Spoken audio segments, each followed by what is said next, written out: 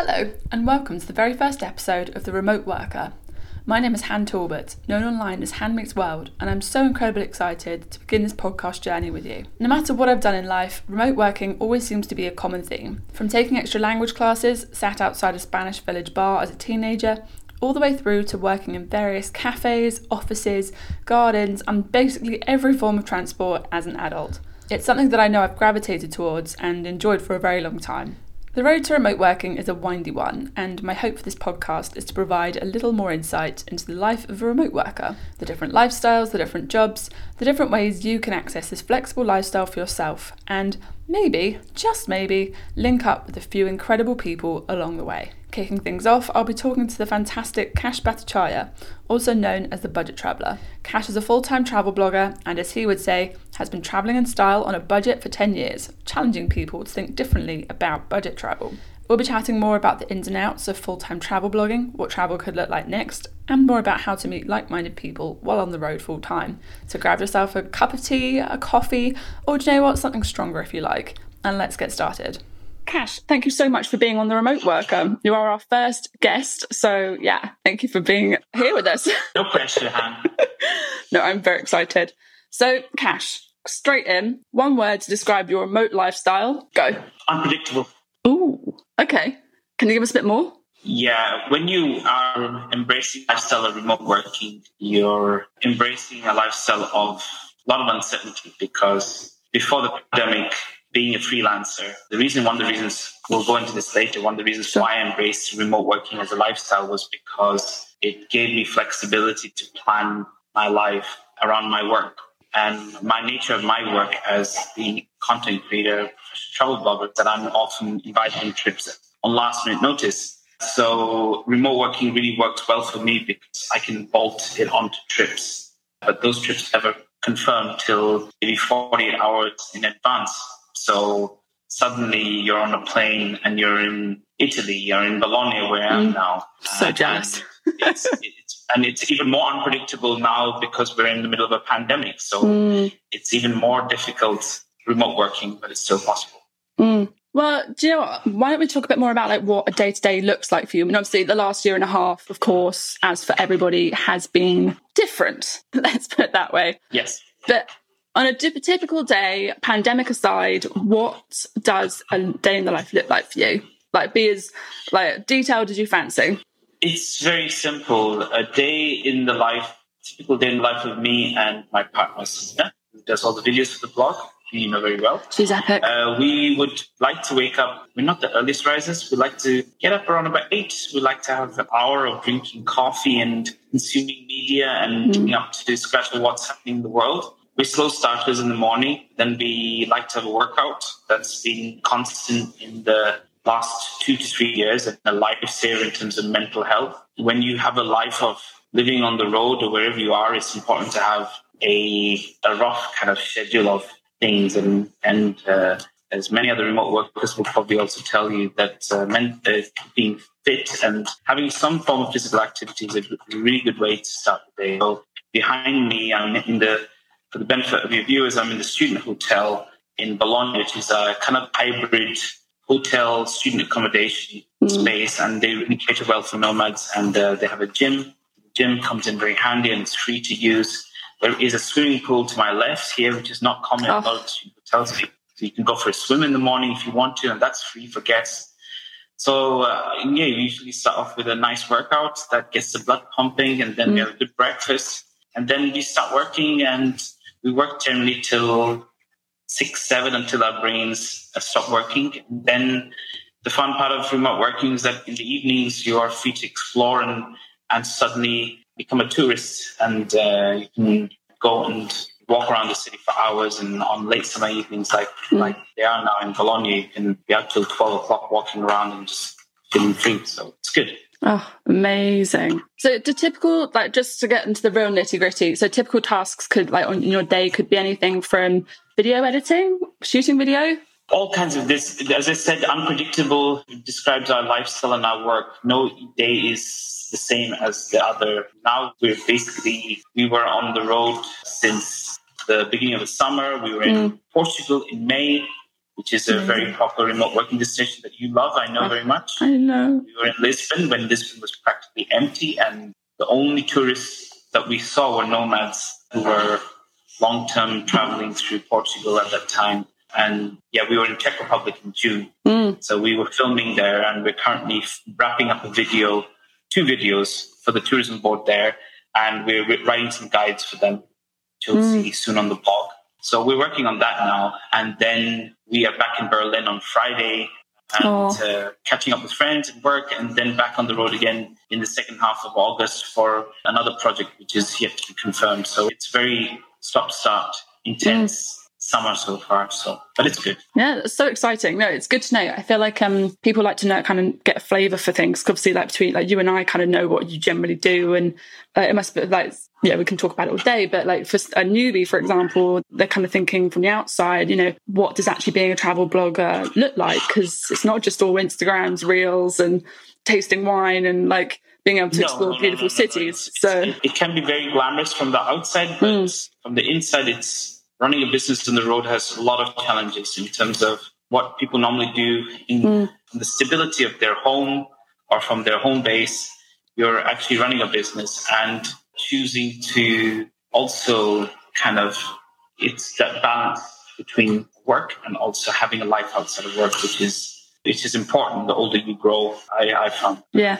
What's your what's hot wellness tip for being able to find that balance? Best tip, I would say, is having some sort of a consistent routine. Try and have a few things in place and try and eat as well as possible. Diet was a big problem when I was initially embracing this lifestyle back in 2012 when I went full nomad and I started traveling. I really was not eating very well. I feel like that's part of the process, isn't it, though? That's part of the process. Exactly. And when you're living life from paycheck to paycheck and you're living life from hostel to hostel, as I did at that time, I was still carrying on as if I was a backpacker and traveling and ending up drinking on a Wednesday night and then waking up feeling hungover and not being able to do work properly. And that was not really good. Yeah. But I've always been workaholic. That's been drilled into me, I guess, from my early age. Working before I was a nomad, I was working in a magazine, producing magazines, and we had a very intense work schedule. So that discipline was there always. I think you have to have a consistent routine, and also, I mentioned this before, take care of your health. Yeah. Because it can play a big difference in your productivity and your overall being. Makes total sense. Yeah. So you touched on briefly about what you did pre going digital nomad, remote worker. Do you want to tell us a little bit more, and then kind of why you took the leap towards remote working? I'm by nature not a good employee. I'm too independent. I'm too stubborn. I'm too inflexible sometimes. Maybe I'm flexible. Maybe I'm harsh on myself. But unpredictability of being in a job where day to day it's different.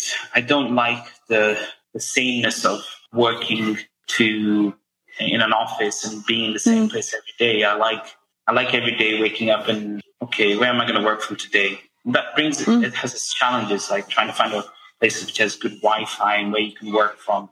So that's why I love, for example, some hostels and some places like the Student Hotel, because it has a set range of facilities that are consistent throughout all the properties throughout the whole of Europe. So I know I can expect a good gym. I know I can find a place to work from. I can get a stable internet connection. And that really is a big luxury and comfort when you have this life of remote working. So those are the things that are important to me. And this is what happens when I go into a question and I forget that. No, it's all good. So why I got into remote working was because, I really like the lifestyle. Yeah. It challenges me. It's a creative burst of energy. You know this yourself. That I was going to say, step on a plane, step on a train, and you remove yourself.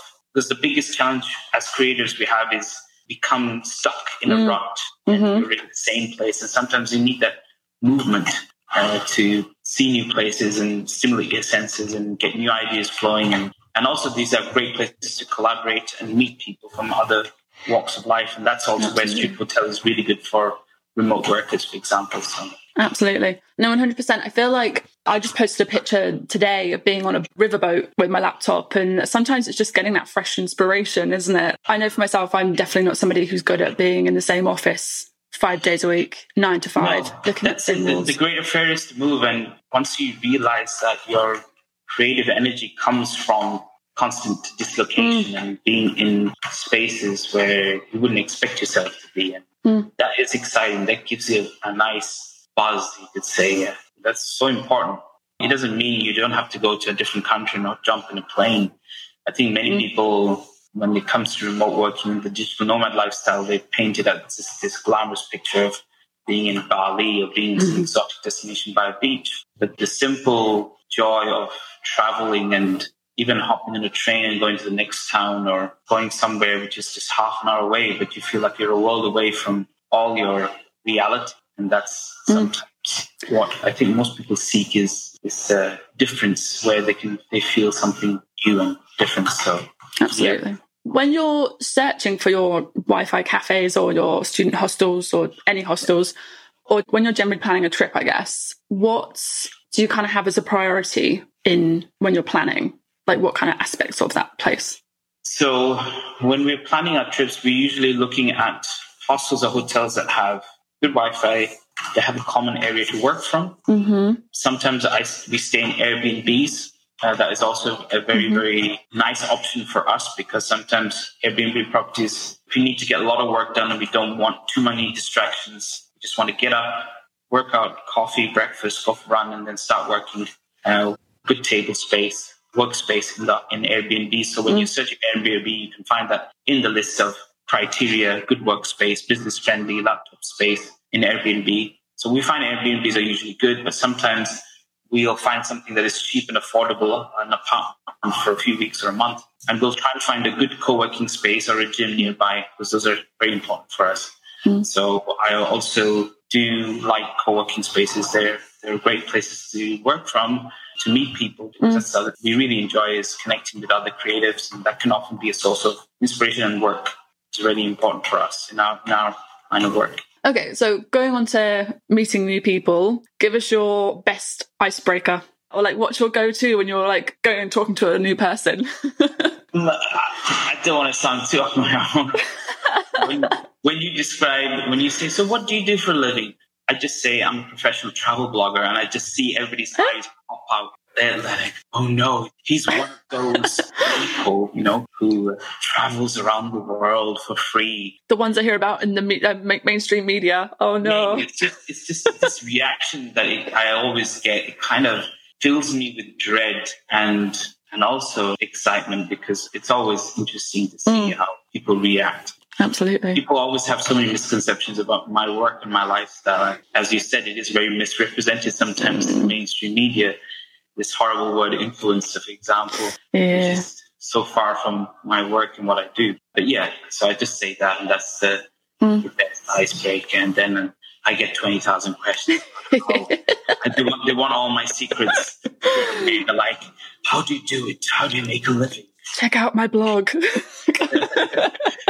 So I keep on thinking I should be jumping on the train of training people how to become a professional travel blogger, like umpteen other bloggers and creators, what they do. But I've said that's not me. I'll leave it to the trusted hands of Traverse and other people. I'll just get on with what I do and love most. Yeah, but it's all different, right? Different styles. And no, like, I think what's great about what you do is that you kind of be the example. You're not like this person that's like, come and be like me. You're like, I am the example, but I'll happily answer questions. I think that's what you do very well. And obviously you've got your book as well.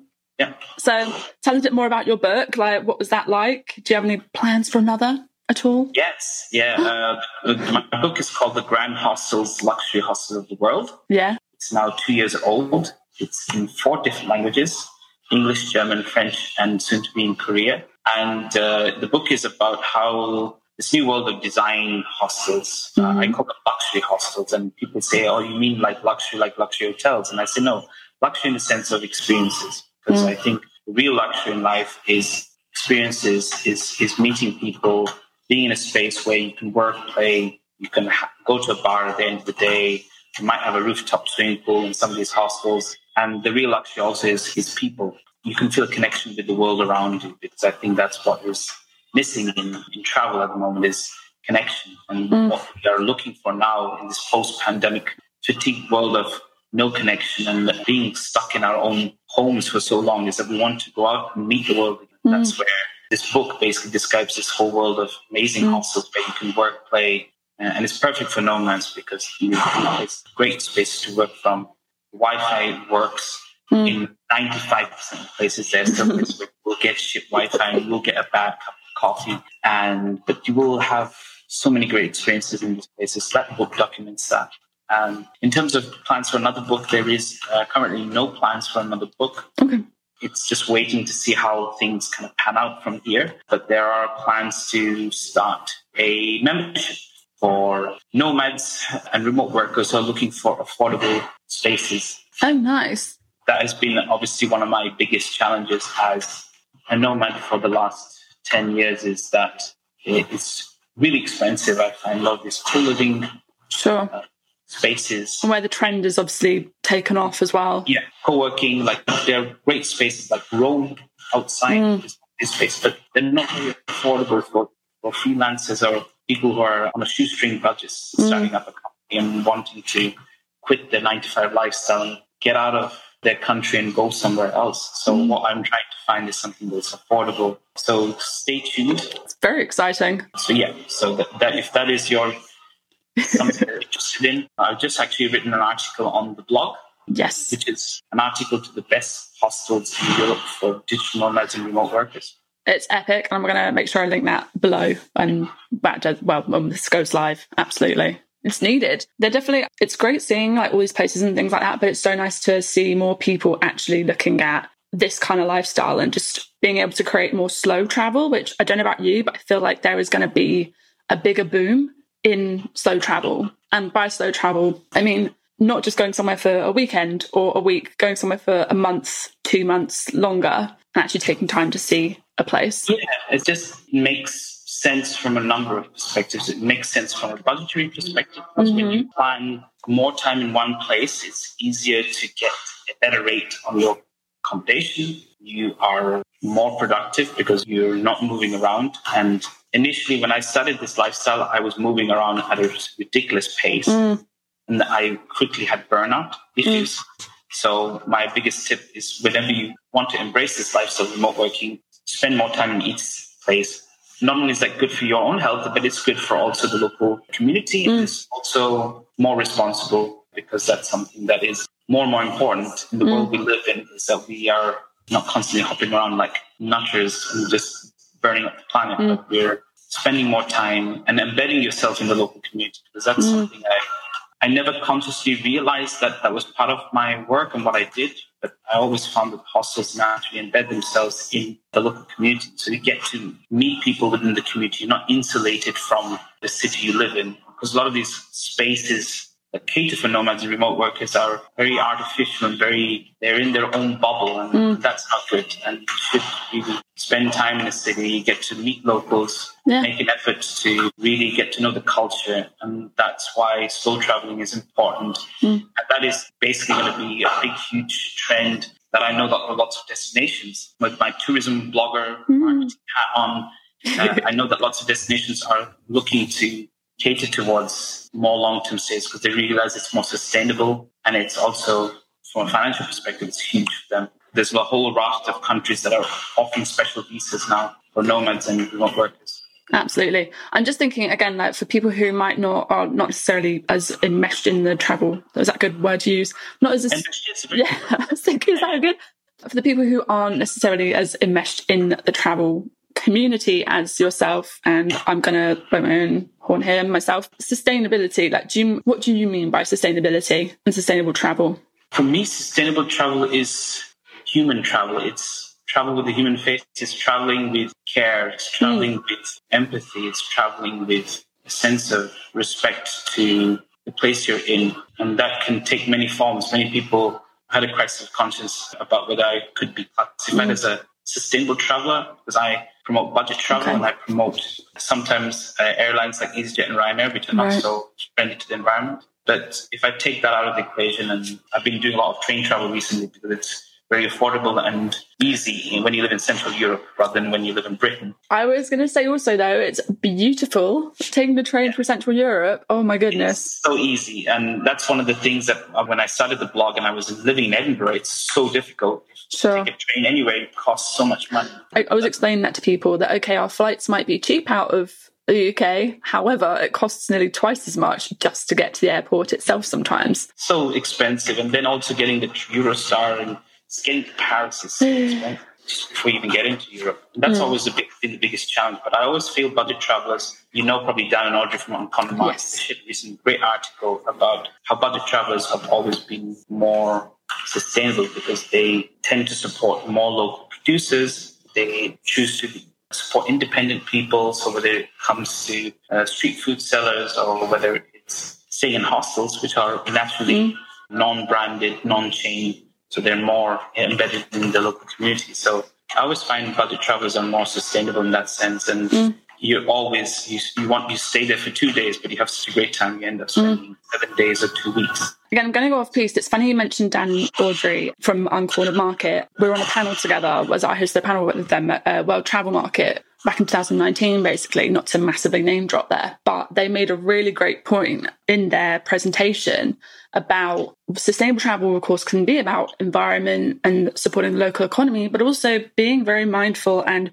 kind, as I'm seeing a lot, this like kind travel can be things like being very wary of who we're taking photos of, did we get certain permissions, and just taking mindfulness to the next level in that respect. Yeah, just being nice. Like in Italy, our Italian is limited, but we always try and I always master a few expressions. So whenever we're ordering food in a bar or something, we try and speak it in Italian, and we always get a smile in return. That immediately sets you apart from the rest. Absolutely. So no, I was in Gran Canaria in January. I was very lucky to be in December when things were quite difficult in terms of travel, but Gran Canaria was a green destination, and we were there, and we were at this cafe, and then I will not say where he was from, but he was grunting and drinking his coffee. He was a miserable bugger. And then when the lady came, he finally said one word to her. He said to her, "Gracias." Oh, it was not gracias. It was a clever mixture of grazie and gracias. Yeah. So it's like Spantan, whatever you want to call this new language.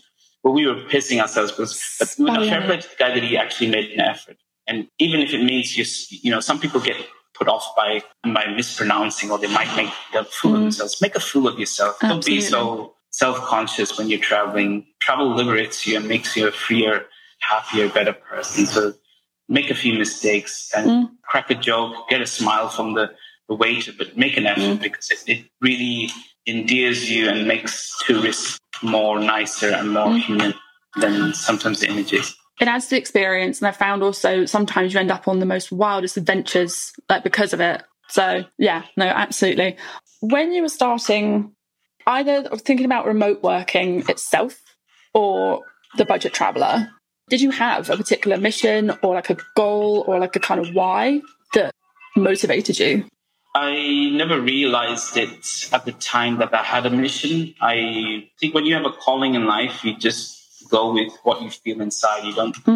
I used to run a magazine as a business before in Scotland. I lived in Edinburgh for 9 years. I went to university in Scotland, and after that, I launched a magazine for students. I was told to write a business plan, and I had no clue about how to run a magazine. All I knew that I wanted to create a really good magazine which would allow young people to write and gain work experience so that they could get a foot in the door, because I found most young people would not get a foot in the door in working in major publications. But when I remember sitting down with my business manager and said, "What's the why of your mission? What's your mission? What's your aims and objectives?" And I was like, this is all very complicated. This is not in my head at the moment. I just want to go out and make a great magazine.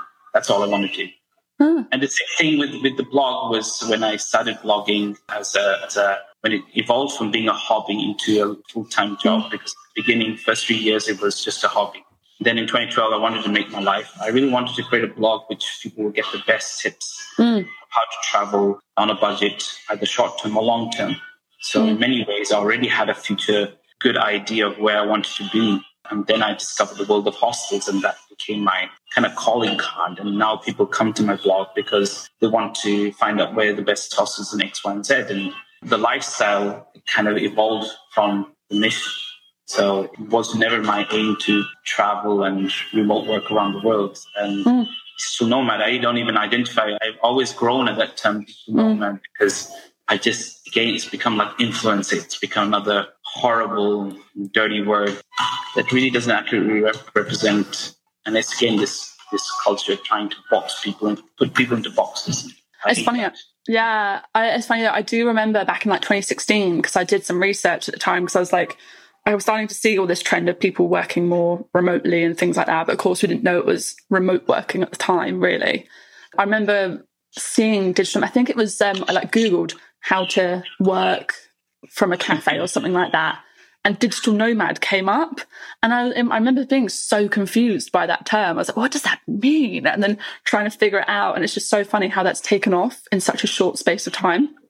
People have been working remotely for as long as civilization, people going into monastic lifestyles and going into huts in the middle of nowhere for months, immersing themselves in pen and paper and trying to write a book and write their thoughts of philosophies about life. This lifestyle has already existed before. It's just now it's evolved into something a bit more, accessible also. Absolutely.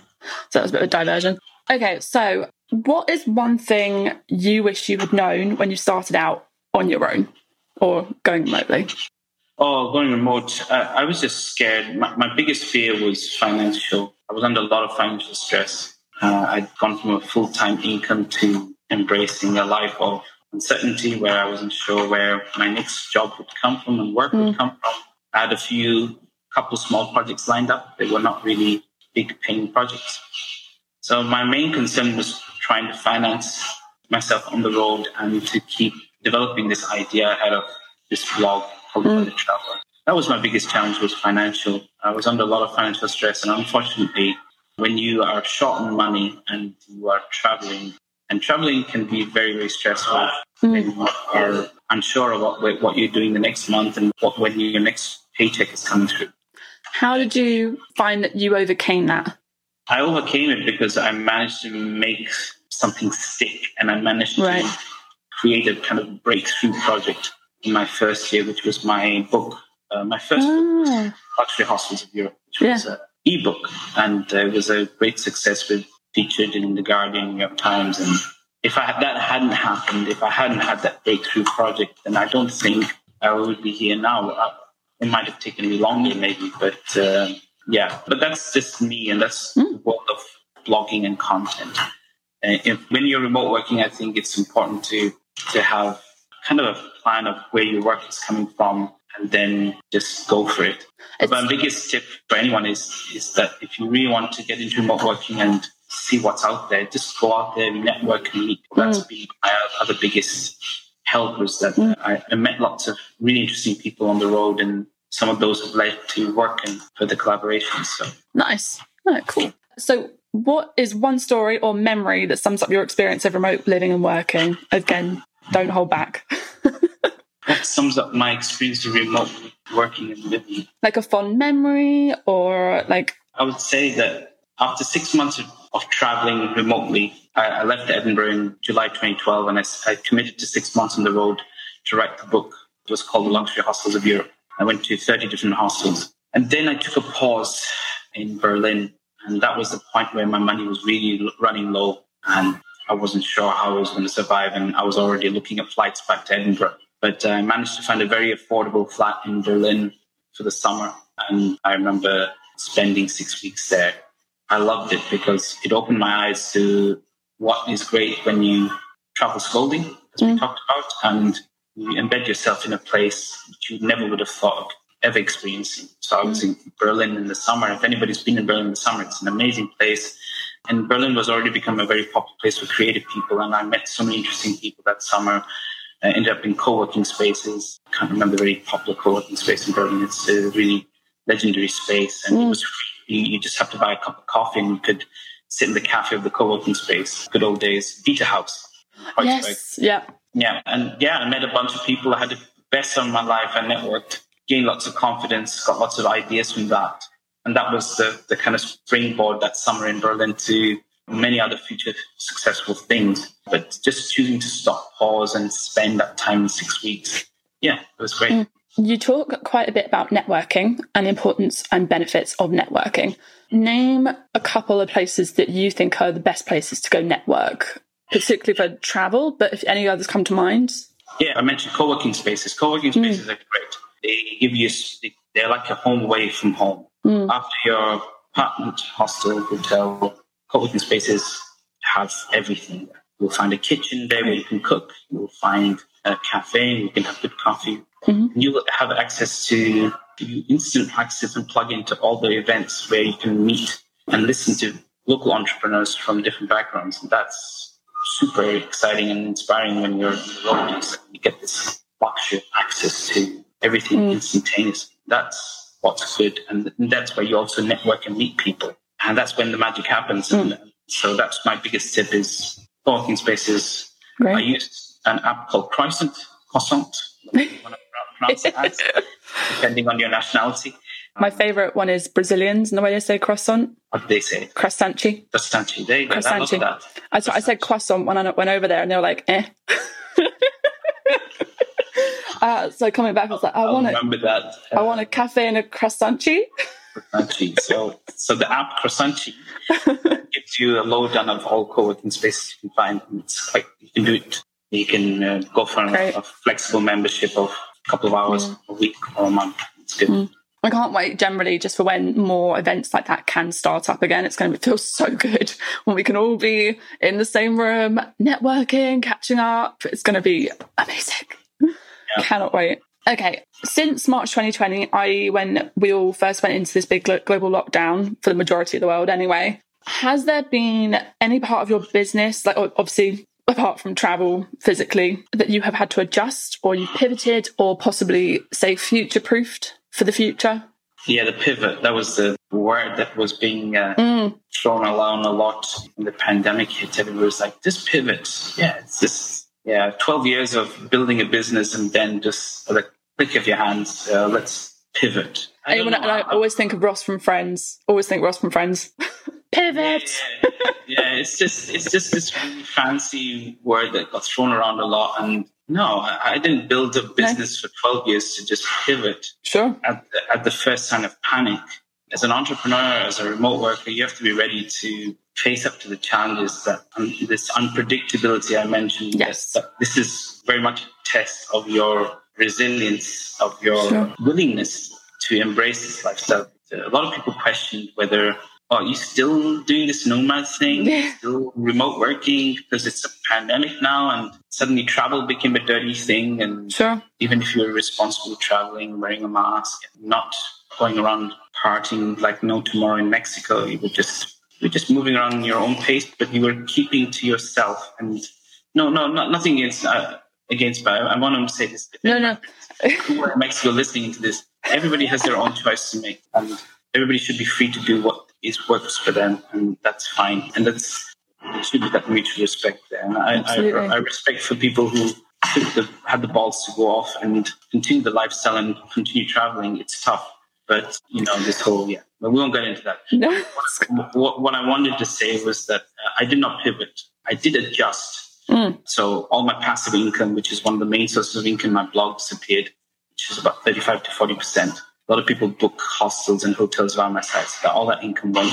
And so the only source of income that we had at the time was to basically pitch our content creation services when tourism would reopen again. So we had a long wait of 3-4 months for things to start again. And in those 3-4 months, I had basically, a lot of people said, you should be rewriting your old content and getting it ready for when tourism starts again. And I was so depressed and so... Right. It's not in a very good place. And then one day I was reading about horror stories of hostel friends who were struggling and hostels closing down. And I said, can we do something here to help these hostels and maybe spread word and people to help them? So me and a couple of friends, Charlotte and Rose, run an agency in London called Stay the Night. And I can't remember it. My dearest Canadian friend, he runs hostel management. we had this idea of setting up a voucher platform for hostels called Lior. I remember this. And we raised €100,000 within 4 weeks of starting up this platform. And I'd never done anything like this, a project like this before. But we didn't make a cent from it, but it was just great to be useful. No, it was so interactive. Yeah. Yeah. So yeah, I didn't pivot. I did something completely different. What was your take on, because obviously a lot of people, and I know myself included, we kind of started trying to do more like travel at home. I mean, I know you were on the events quite a bit, but you didn't get that going? Oh, if you mean like climbing up on a staircase and climbing Everest, that was really impressive. And the people who started converting their living rooms into cabin class and then looking up through the window of their washing machine and acting as if they were traveling. No, I didn't do that. Virtual events were fantastic. Yes. They were a lifesaver. As you very well know, your old colleagues, and they kept us sane. They also reminded me of one of the reasons why I fell in love with the whole industry that I'm in, and that remote working is about community. And if there's no community, it's so important to have community, because they are the pillars of support when things are not going well and you need to talk to someone, or you need some help on the feedback and ideas. So they pulled me through the whole lockdown period.